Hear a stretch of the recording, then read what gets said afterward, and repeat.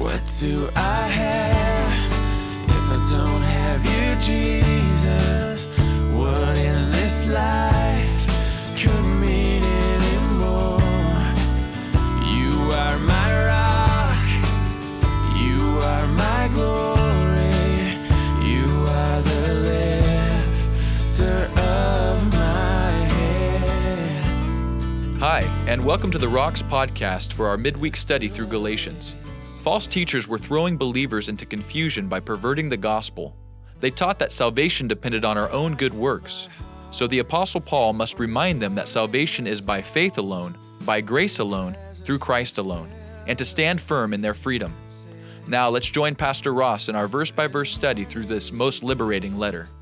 It's time to pick up our study, verse by verse, chapter by chapter, through the book of Galatians. We are at chapter 5. Let's ask the Lord for his blessing.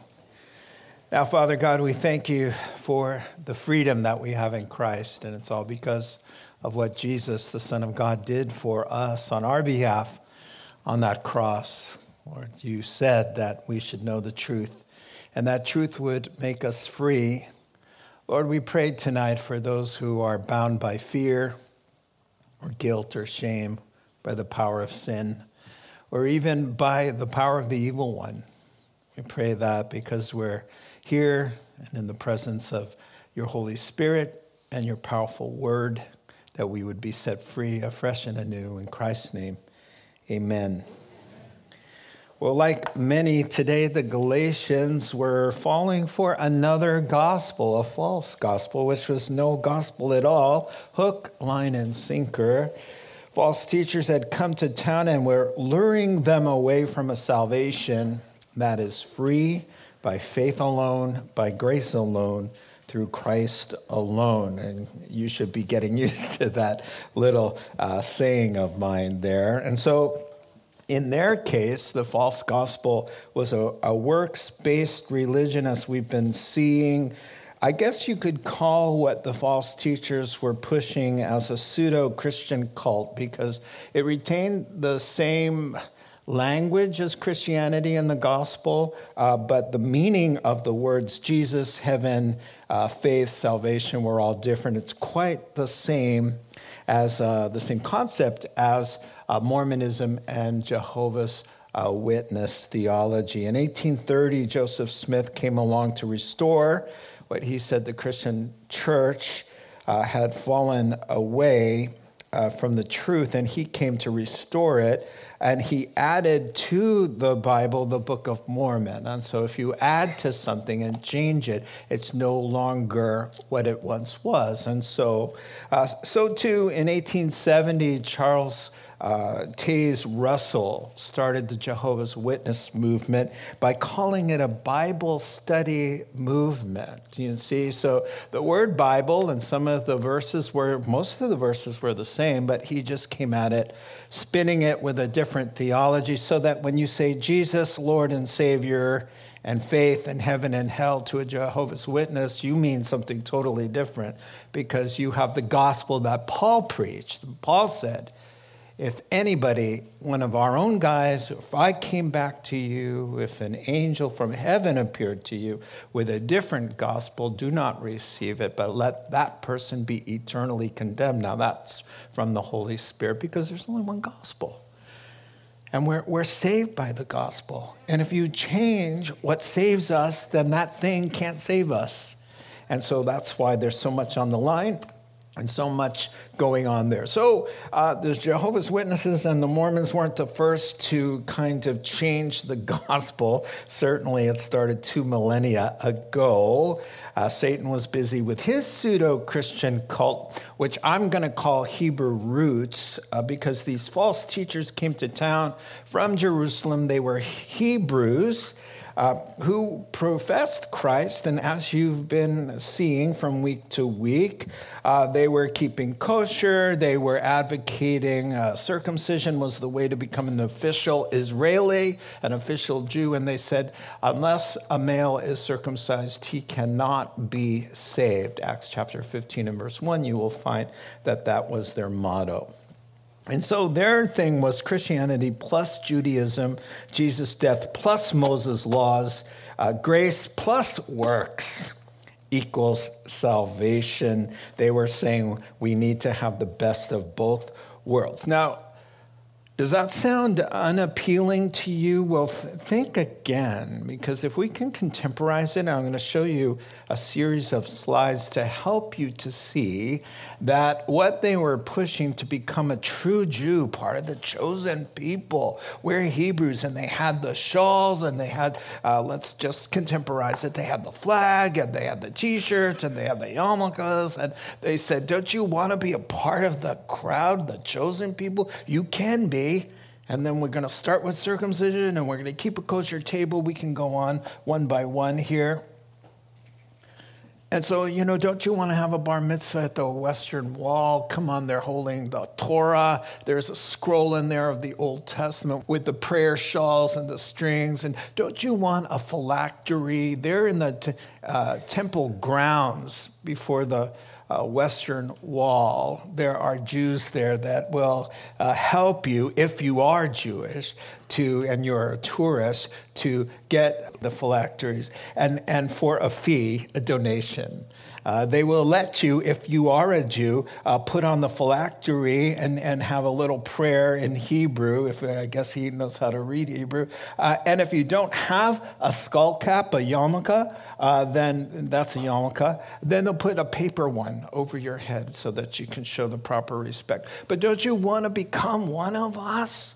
It's so easy, to worship there with all of that history, and was so appealing. And then who wouldn't want Shabbat, Friday night service with the traditions and all the prayers, and you'll learn how to blow the shofar, the feast, the holy days, the Feast of Trumpets, and Hanukkah with the jelly donuts.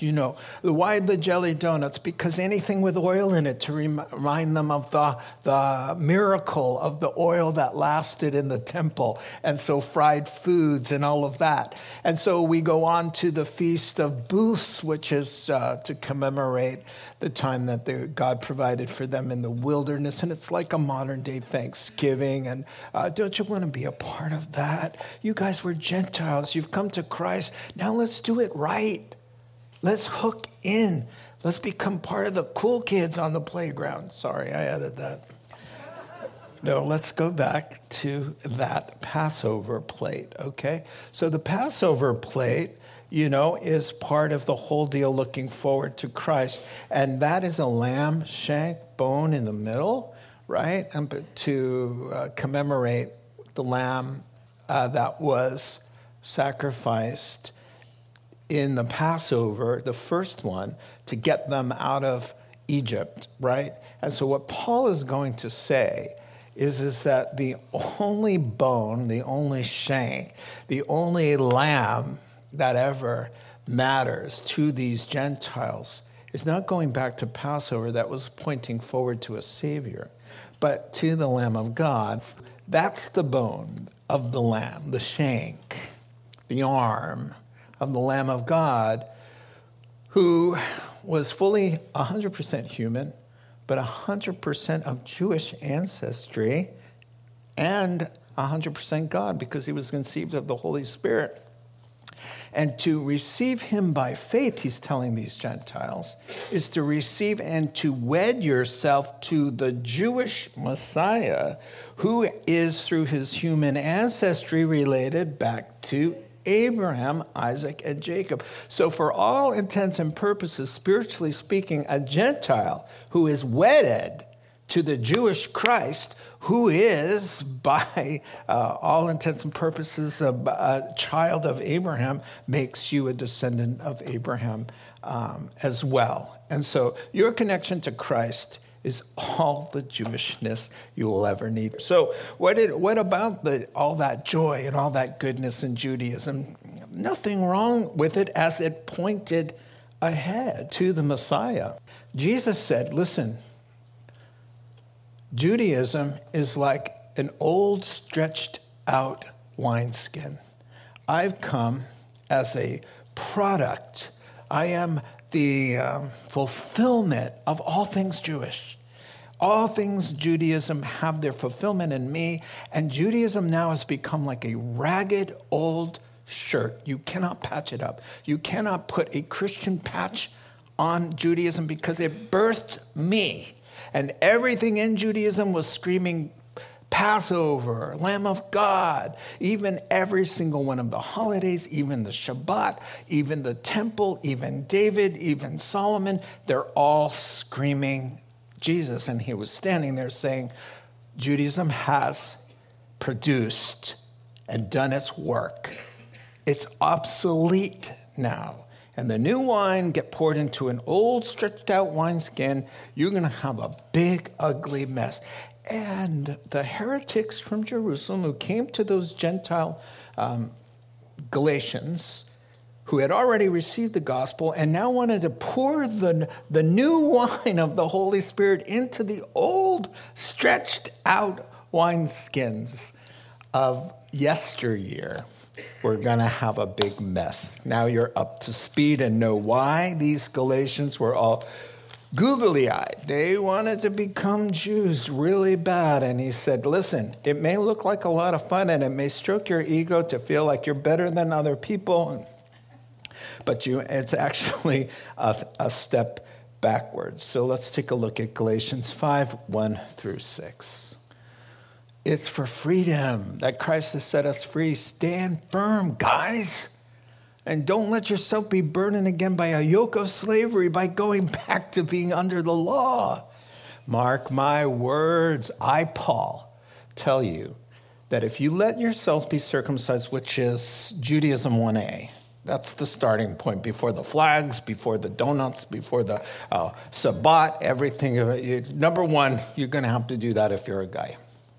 Mark my words, guys, if you let yourself be circumcised, Christ will be of no value to you at all. You will not have a savior. Your savior will be your works. Verse 3.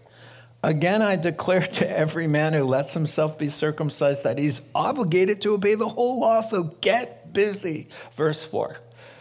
You who are trying to be acquitted, declared righteous by being good, by keeping the 613 laws, have been alienated from Christ.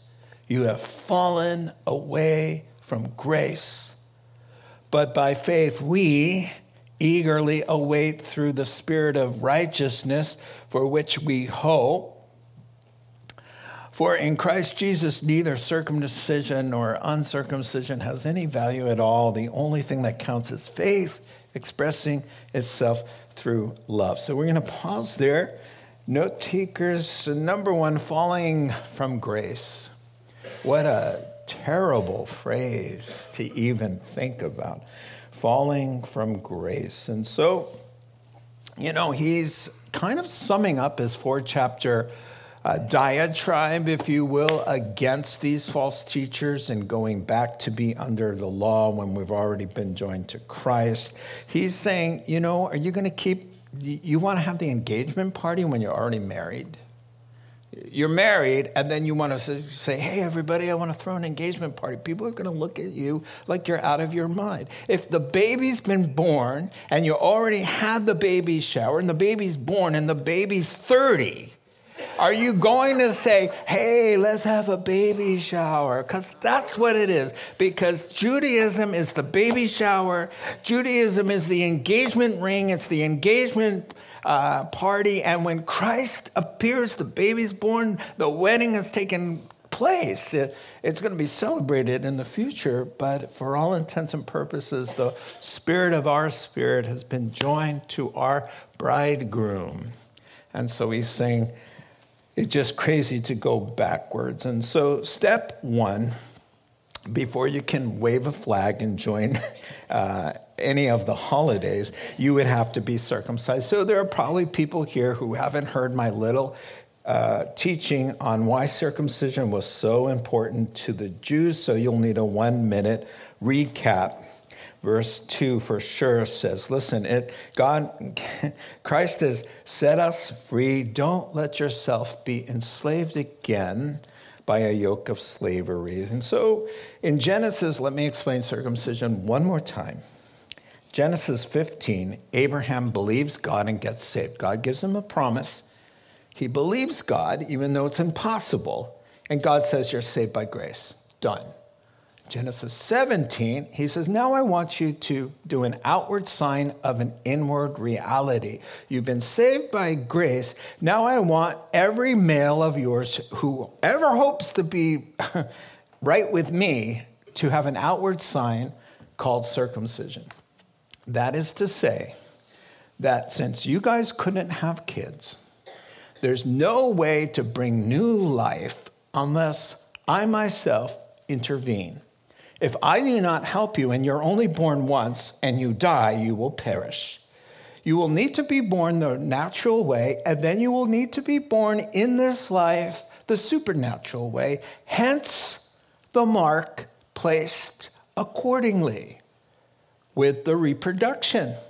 God had to come in and say, oh no, if you just think, well, I can be born and live a good life and I'll go to heaven, wrong. So he puts the mark there to say, unless you're born again. Now the sign now, once Christ has appeared and the Holy Spirit's in our hearts, is not circumcision, it's baptism. That says the same thing. I was dead. I couldn't raise myself up. I was dead, and the Spirit of God raised me to new life. That's the same thing that circumcision is saying, is that we were stillborn at birth because of our sin. There was no life. There was no spirit connected to God. And God had to intervene and make us born again. And if God doesn't do that, then you die twice. You die once physically, and the second time is called the second death.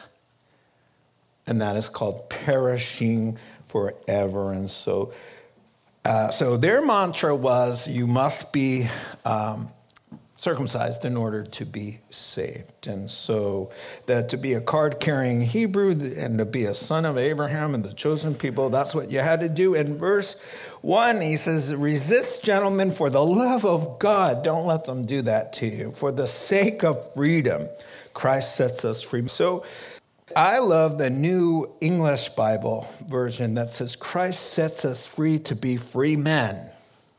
Kind of a double emphasis. The whole point of God's effort of sending his son was to liberate us, to make us free, as your verse 1 says there. Free from the power of sin, Romans 6 and verse 12. Free from the tyranny and fear of death, Hebrews chapter 2, verse 15. Free from Satan's control, 1 John 3:8. But the specific freedom that Paul is talking about to these Galatians is free in our consciences from the nagging, gnawing guilt of sin.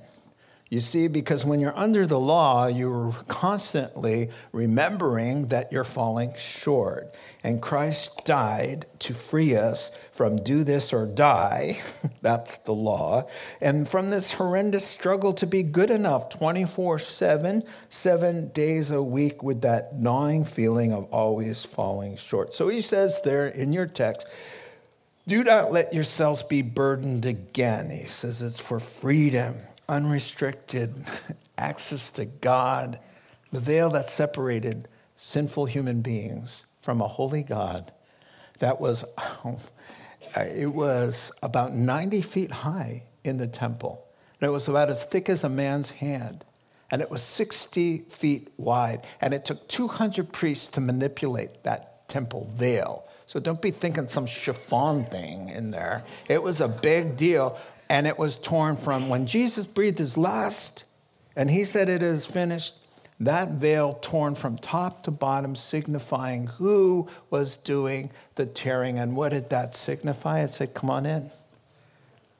Come on in, you're free. It's free. So what did he set us free for? Free access into the very throne room of who? Abba, Father. No Jew in the Old Testament could call God their Abba, Father. And so he says it is for freedom that Christ has set us free, that we can go into the throne room of God with confidence, not with fear, because all of our sins are wiped out. His blood has cleansed us from all unrighteousness. So he says, attention, all wannabe Jewish men, we want you to associate circumcision with a yoke of slavery, because if you go back under the law and you become an official Jew, as we've talked about before, you're going to have to do all the commands. You can't just pick the ones you like. You know, we're going to dance the Hava Nagila, whatever. We're going to have fun on Friday night and do this Shabbat. No, there's 611 others. He says, don't you know that in your verse? He says, you're going to have to do the whole thing. And the purpose of the law, of course, was to get you to cry out, wretched person that I am, who will save me from this body of death? My tongue is set on fires from hell. My heart is deceitful above all things. Who will save me? That's what the law's job was. And now you guys want to go under the law after having been set free? He says, stand your ground and just say, no, Christ set us free to be free men. And he continues on. And he's with the bad news, because he has to kind of correct them from their deceptive allurement to a false way, a false gospel. So he says, mark my words there in your text. That means, hey, listen up. It means underline what I'm about to say. You can take this to the bank. That's what he's saying there, mark my words. He says, if you're counting on Jewish rites and rituals to save you, then Jesus, your Lord, who set you free, will be of zero value to you. Now, that ought to be a slap to them. To tell them Jesus, your Savior, is a big zero to you. If you're trusting in something else, you can't have it both ways. That's the point of this paragraph. You can't have it both ways. The first thing he says there is, so make sure you know you're obligated to keep them all. There's 360 thou shalt nots, 365. And commentators say that's kind of funny, because God has given them one thou shalt not for every day of the year. And every day of the year you can be reminded that you have broken God's commandments. 248 positive ones. So, Mr. Wannabe Jew, get ready and get busy and get holy, because if you fail one time, you're a lawbreaker. And all lawbreakers will be punished. So he's trying to speak he just says, look, Christ will have no value to you. Verse 4, you can't have it both ways. He's saying, listen, grace and law, it's like oil and water. It's like cats and dogs. It's like Fox News and MSNBC. I found that a lot funnier than you did. Okay, cling to your Jewish law or be severed, that word, verse 4, alienated from Christ, severed. How would you like to be severed from the Son of God? Because you're clinging to something else. It makes perfect sense. I don't need the cross. I don't need Jesus. I got me and my good works. He says, trust in your own goodness or reject his, earn your way,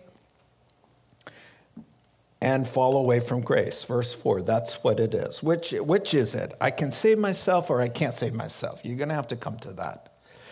And if you can't save yourself, then you're saved by total grace.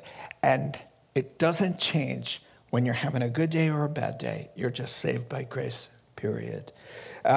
So he goes on and he says in verse 5, but we, now he's saying to those who haven't left grace yet, but we, Bible-believing, born-again Christians, look at your verse 5, we're waiting for the day of righteousness there. That righteousness to be revealed is God to complete what he started in us. So we're not working, and we're not under the law, and we're not trying to keep the Sabbath and eat kosher. Look at your text in verse 5. We're waiting for God to do what we can't do ourselves. And so we're waiting for that blessed hope, heaven, our eternal bodies, our eternal reward that notice verse 5. Are you looking at verse 5? It says we get that by faith. through the Holy Spirit. Do you see that in verse 5? Not by being good little Jewish boys and girls, to the Galatians. And then in verse 6, he says, when you're in Christ, a mark on your body means nothing. It's faith in one's heart and a life of love that comes from that faith in your heart that counts. And no, this has nothing to do with whether you are or whether you're not. It's a mark on the body. It means nothing in Christ. So he says, now let's go back to the source of all of this heresy, verses 7 through 12. Let's check that out. You were running a good race. Who cut in on you and kept you from obeying the truth? That kind of persuasion doesn't come from the one who calls you. A little yeast works through the whole batch of dough. Now, I'm confident in the Lord that you'll take no other view. The one who is throwing you into confusion will pay the penalty, whoever he may be. Brothers, if I'm still preaching circumcision, why am I still being persecuted? In that case, the offense of the cross has been abolished. As for those agitators, I wish they would go the whole way and emasculate themselves. This is Galatians chapter 5, verse by verse. Here we go. You can ask Siri what that word means, but moving on. Okay, so first we have number 1 was falling from grace, and number 2 will be running a race. Okay, so we're going to do a little rhyme thing tonight, running a race. So now here's a timeless question, a timeless verse that's applicable from the dawn of time, some 6,000 years of human history. We could be asking this from Genesis, I should say, to Revelation. God starts a work, and then something goes sideways, and then the question is, what happened? What happened? Whose fault is this? I don't think it's God's fault. Who cut in? What happened? And so we're going to talk about that. It's a question we can ask today. He's saying, you started good. You renounced your sins. You became new creations. Suddenly you were living righteous lives, and everybody was like, what? Are you the guy who used to beg at the gate? Are you the guy who was out of his mind screaming in the cemeteries? Are you the former atheist? Are you the former town bad girl? And now you're preaching about Jesus? What happened to you?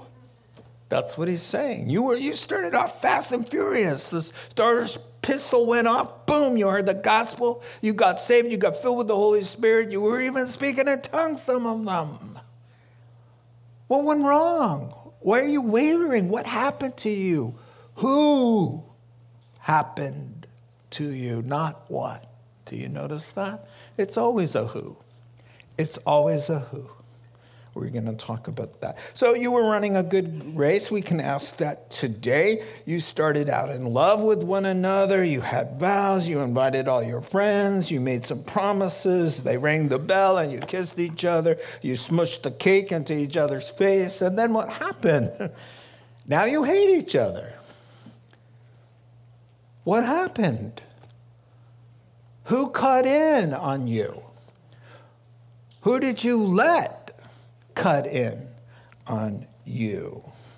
You know, you started Christian life pretty good. You were in church every Sunday. You were running a good race. You were reading your Bible. You were praying. You were saying no to your sins and your flesh. What happened? What happened here? I really like that he says who cut in, not what. Because it's always a who. I like this too. And look at this. I hope you catch it. He says, who cut in on you and kept you from obeying the truth? That's what Christianity is. Not just that you know you have sound doctrine and you got it all together here and you know what the right words to say or the right things to believe. But actually, the definition of Christianity is someone who's practicing and obeying the truth, not just talking about it. So who stopped you from actually living the Christian life? And one writer said, every misstep in the Christian life is first a departure from truth. Every time there's a prone to wander, it's a rejection or it's a step away from truth. And so who's behind these lies he's saying? It's the father of lies and his spokespeople. He has them, you know. He has them at the bookstores. He has them on the blogs. He has them on Facebook. They have 1 million followers.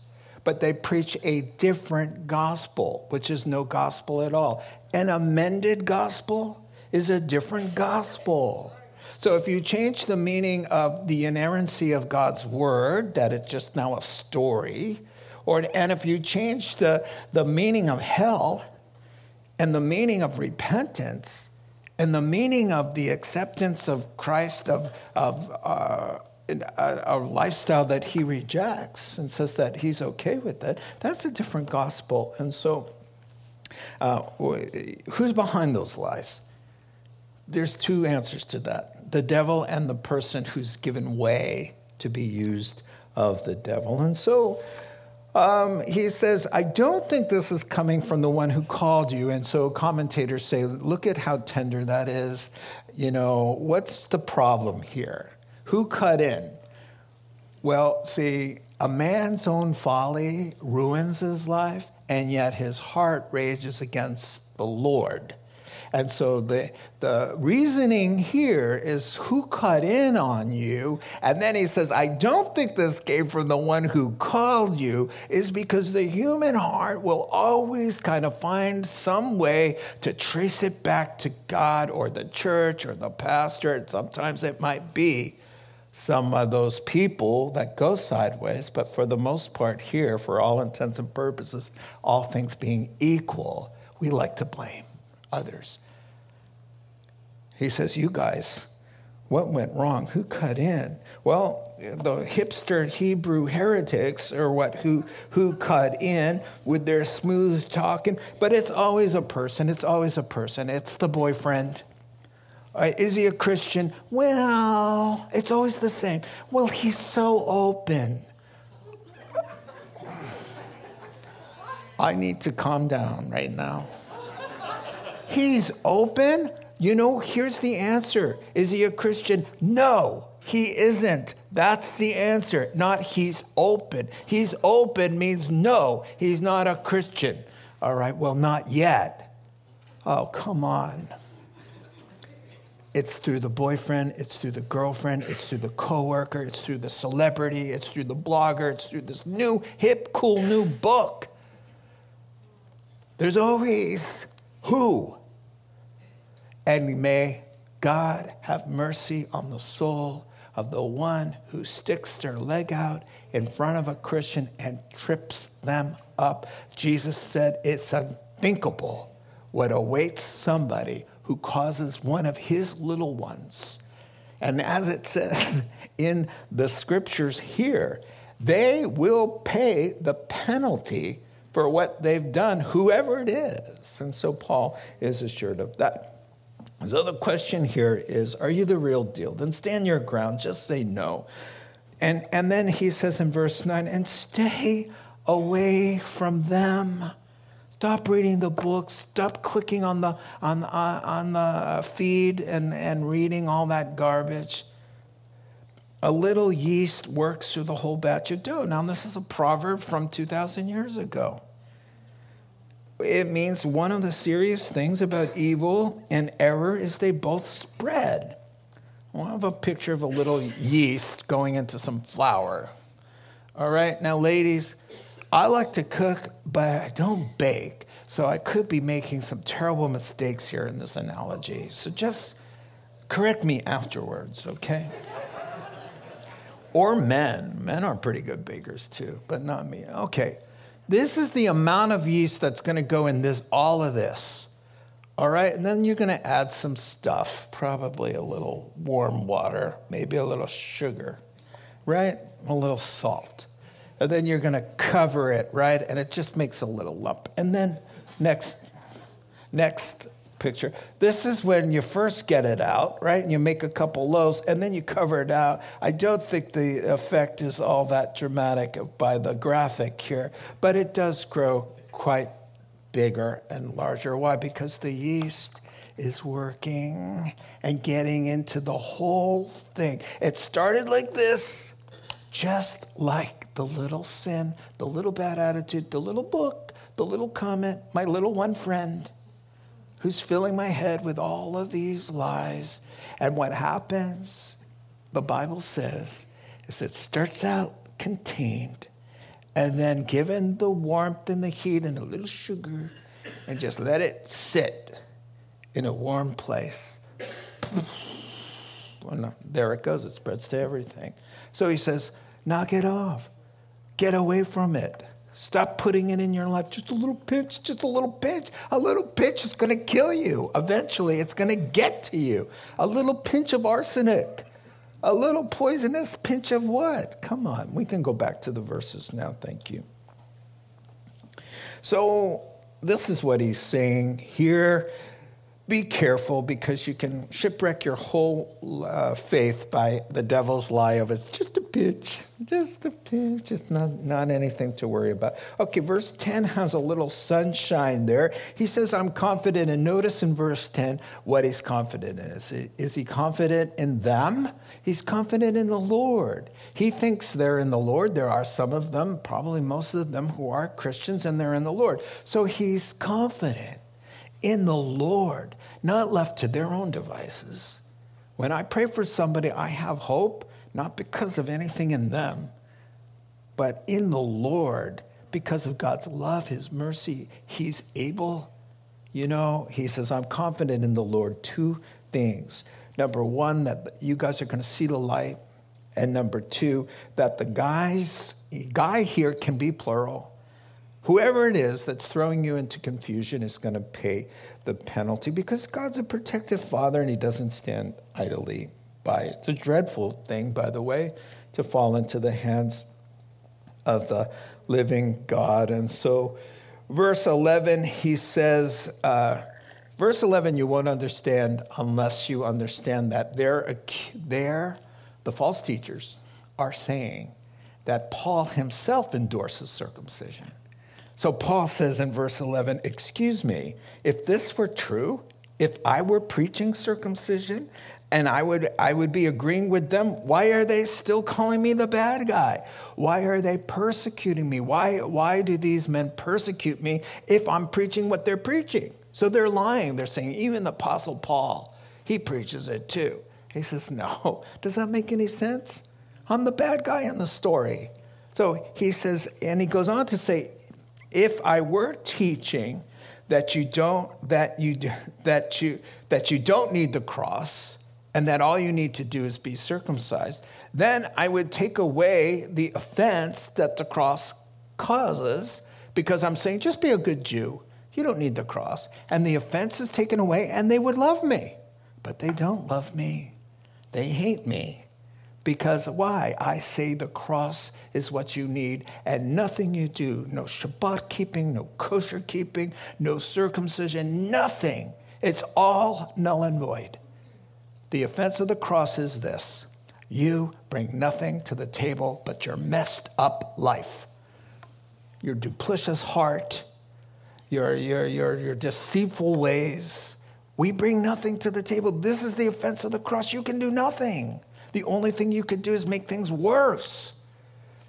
That's what he says. That's the offense of the cross. So he says, if I were preaching, just be a good little boy, sign up to become Jewish like they're saying I'm saying, then there would be no offense and they'd be happy with me. That's the point of the verses there. And then he does go on and makes an interesting comment in verse 12, doesn't he? He says, and for these agitators, he says, they're so obsessed with this practice, I wish they would practice on themselves and, go all the way. Let's go 13 through 15. Moving along, thank you. You don't want to end there on the night, probably. I think, listen, Yeah. Only the Apostle Paul can get away with talking like that. So if you think you're going to cop an attitude and say, look what the Apostle Paul said, I don't think so. That's risky, all right? I think we should just kind of keep to the answer everybody with kindness, right? And then, moving on. Verse 13. You, my brothers, were called to be free. We've heard this somewhere before. But don't use your freedom to indulge the sinful nature. That would show that you're not even saved. Rather, serve one another in love. The entire law, all of you interested in becoming Jews, the entire Old Testament law is summed up in a single command: love your neighbor as yourself. But if you keep on biting and devouring each other, watch out or you'll be destroyed by each other. This is where we land tonight. And you might be wondering, where did the biting and devouring come? Well, that doesn't make sense to you, but it will. So we've got falling from grace, running the race, and a need for an about face. What else do I do all day? I think of little clever ways to remember the 3 points, all right? So verse 13, liberty is not a license. You're free from sin, not free to sin. And here's the deal with the freedom that comes from the Holy Spirit. You're made new. So we come out from under the law, but we're new creations in Christ with a different disposition that now likes the law, likes goodness. We want to do the right thing. And for the first time in our lives, we are actually capable because we have the power of Christ. So to say we're out from under the law doesn't mean the law was a bad thing and phew, we don't need to be good anymore. Now we're good as a result of having obtained salvation, not in an effort to obtain it, right? So this is a very big, important part here. And so he says, repeats the mantra here in verse 13, called to be free from the do this or die mentality, the power of sin that dogs us on every move, the sense of guilt that gnaws at our soul. We're called to be free from the fear of judgment that haunts us all the time. One writer said, listen, no man is free who still has a guilty conscience. And no man is free if you can't tell yourself no. That's why Jesus said, everybody who sins is a slave to sin. If your body is telling you, do that, and you're like, oh, I shouldn't do that, and you do it, who's in charge? You're a slave to your sinful nature, who barks out the orders, and you say, yes, sir, I'll do it. Even though it'll cost you. It may cost you a fine. It may cost you jail time. It may cost you your marriage. But who's in charge? The sinful nature. He says, oh no, you've been set free from that. Not so that you'd have a license to do it, but that you'd have freedom to not do it. Now, I like what he says here. He says, the purest evidence that you have had a genuine Christian conversion is a move away from self-centered living, self-gratification. He says, so when Christ sets you free, you go from self-gratifying to pleasing God and his people. You see, this is what you're set free for. To stop always me, myself, and I, me, myself, and I. What do I want? What's best for me? He says, when Christ comes in, you're set free from all of that. And now it's about the guy sitting next to you. Now it's about your wife. It's about your kids. Now it's about your boss. What does your boss want? How is a representative of Christ you're going to serve? Because Christ said, I didn't come to be served. I came to serve, to give myself away. And those who follow me and have my spirit in their hearts live the same way for other people, not to be served. I'm not getting my needs met. That is not the cry of a mature Christian. That's a cry of a broken, immature person. Yes, we all have needs. And yes, it's sad when they're not getting met. But Jesus didn't sit around going, what about me? He really didn't. And he said, neither should we.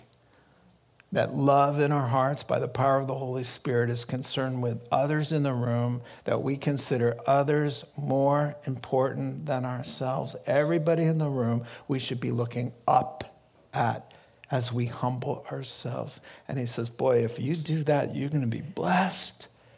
Your community, your family, your marriage, everything will be blessed as you take your proper role as serving God and serving others. This is what he's saying. We're free. We're free to do that, not to indulge in the sinful nature. Now, why does he say this call to steal? You guys better stop picking at each other and devouring each other because you're going to end up destroyed. Well, a life that is lived as a religious, legal bunch of rules, now they're arguing with each other. So half of the congregation's keeping Shabbat.